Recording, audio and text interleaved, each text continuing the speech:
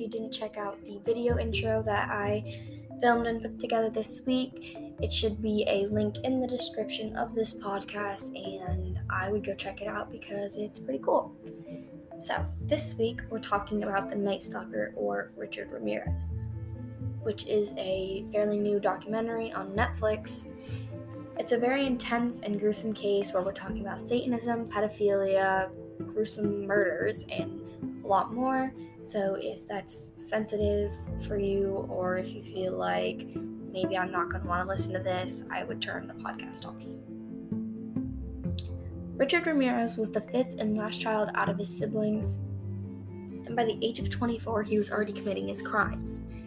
His childhood was very traumatizing and set him up for failure in life, considering at 12 years old, one of his cousins showed him pictures of women he supposedly raped, tortured, and then murdered while he was in Vietnam.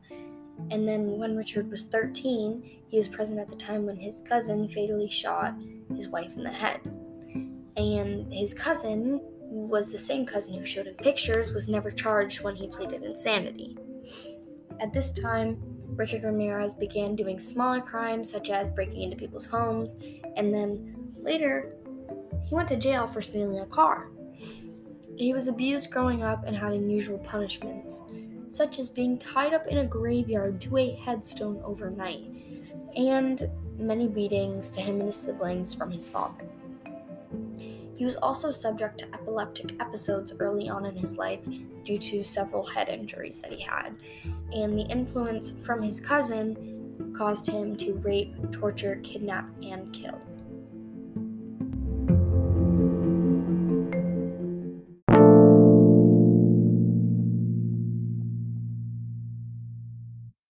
His first victim was a 79-year-old widow in 1984. He raped and killed her. He then waited until 2009 to commit his next known murder, which was a 9-year-old girl who he raped and killed. He committed most of his crimes in or around Los Angeles, and mostly in people's homes.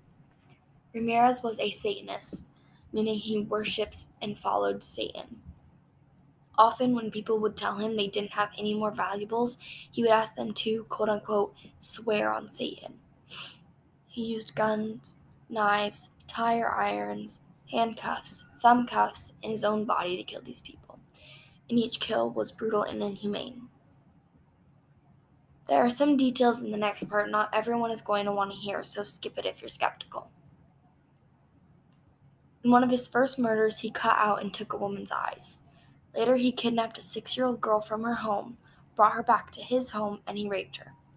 He then dropped her off at a gas station and told her to call 911 so her family could come and get her, as if nothing had ever happened.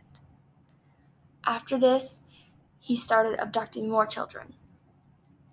Each time, he would sexually assault them and then leave them. Because he chose victims of all genders, races, and ages, people had a hard time believing that there was a serial killer, seeing as his range was so wide.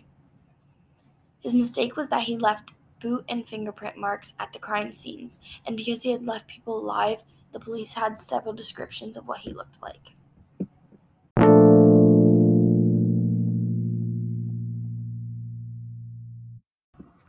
At first, the police arrested the wrong guy, and the man was similar to Richard Ramirez, but the victims knew it wasn't him. The police had told one of the lead detectives on the case that the man that they had arrested was a creep, but it wasn't the same creep. On August 30th, Ramirez left a fingerprint on a scene, and he was identified. His picture was put out to the public, and someone identified him on the streets of California. An angry mob chased after him and started to beat on him. Eventually, police arrived, and he was arrested before he was beaten to death. In the end, they charged him with 13 murders along with all the other crimes he had committed. The judge said that the crimes he committed presented such cruelty, callousness, and viciousness beyond any human understanding, and he was sentenced to death. His response was, "Big deal, death always went with the territory." However, he died in 2013 due to cancer, and what's crazy is that while he was on death row, he got married to Doreen Leoy, I'm not sure if I'm pronouncing that correct, who would want to marry a serial killer who had done those things, I mean, you have to know going into it who you're marrying, and I understand that there are people like that, but, you gotta be some sort of, but the complex that you have to have in life is gonna be special. Anyway, he was even suspected of killing and raping more people, but they just didn't have the evidence to pin it on him. He never showed any remorse or regret for what he'd done, and he'd done a lot.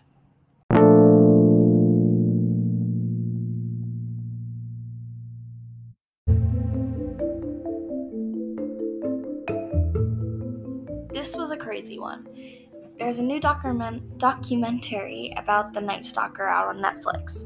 I just wouldn't recommend, oh my goodness, watching it if you are easily creeped out, and definitely not before bed or when it's dark outside or even if you're alone.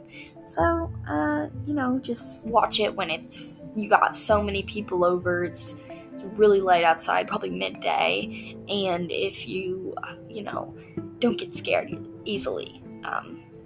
That's a lot of stuff, but it's graphic, so be careful. Anyways, thanks for listening to another podcast. Make sure to comment and subscribe, and I will see you later.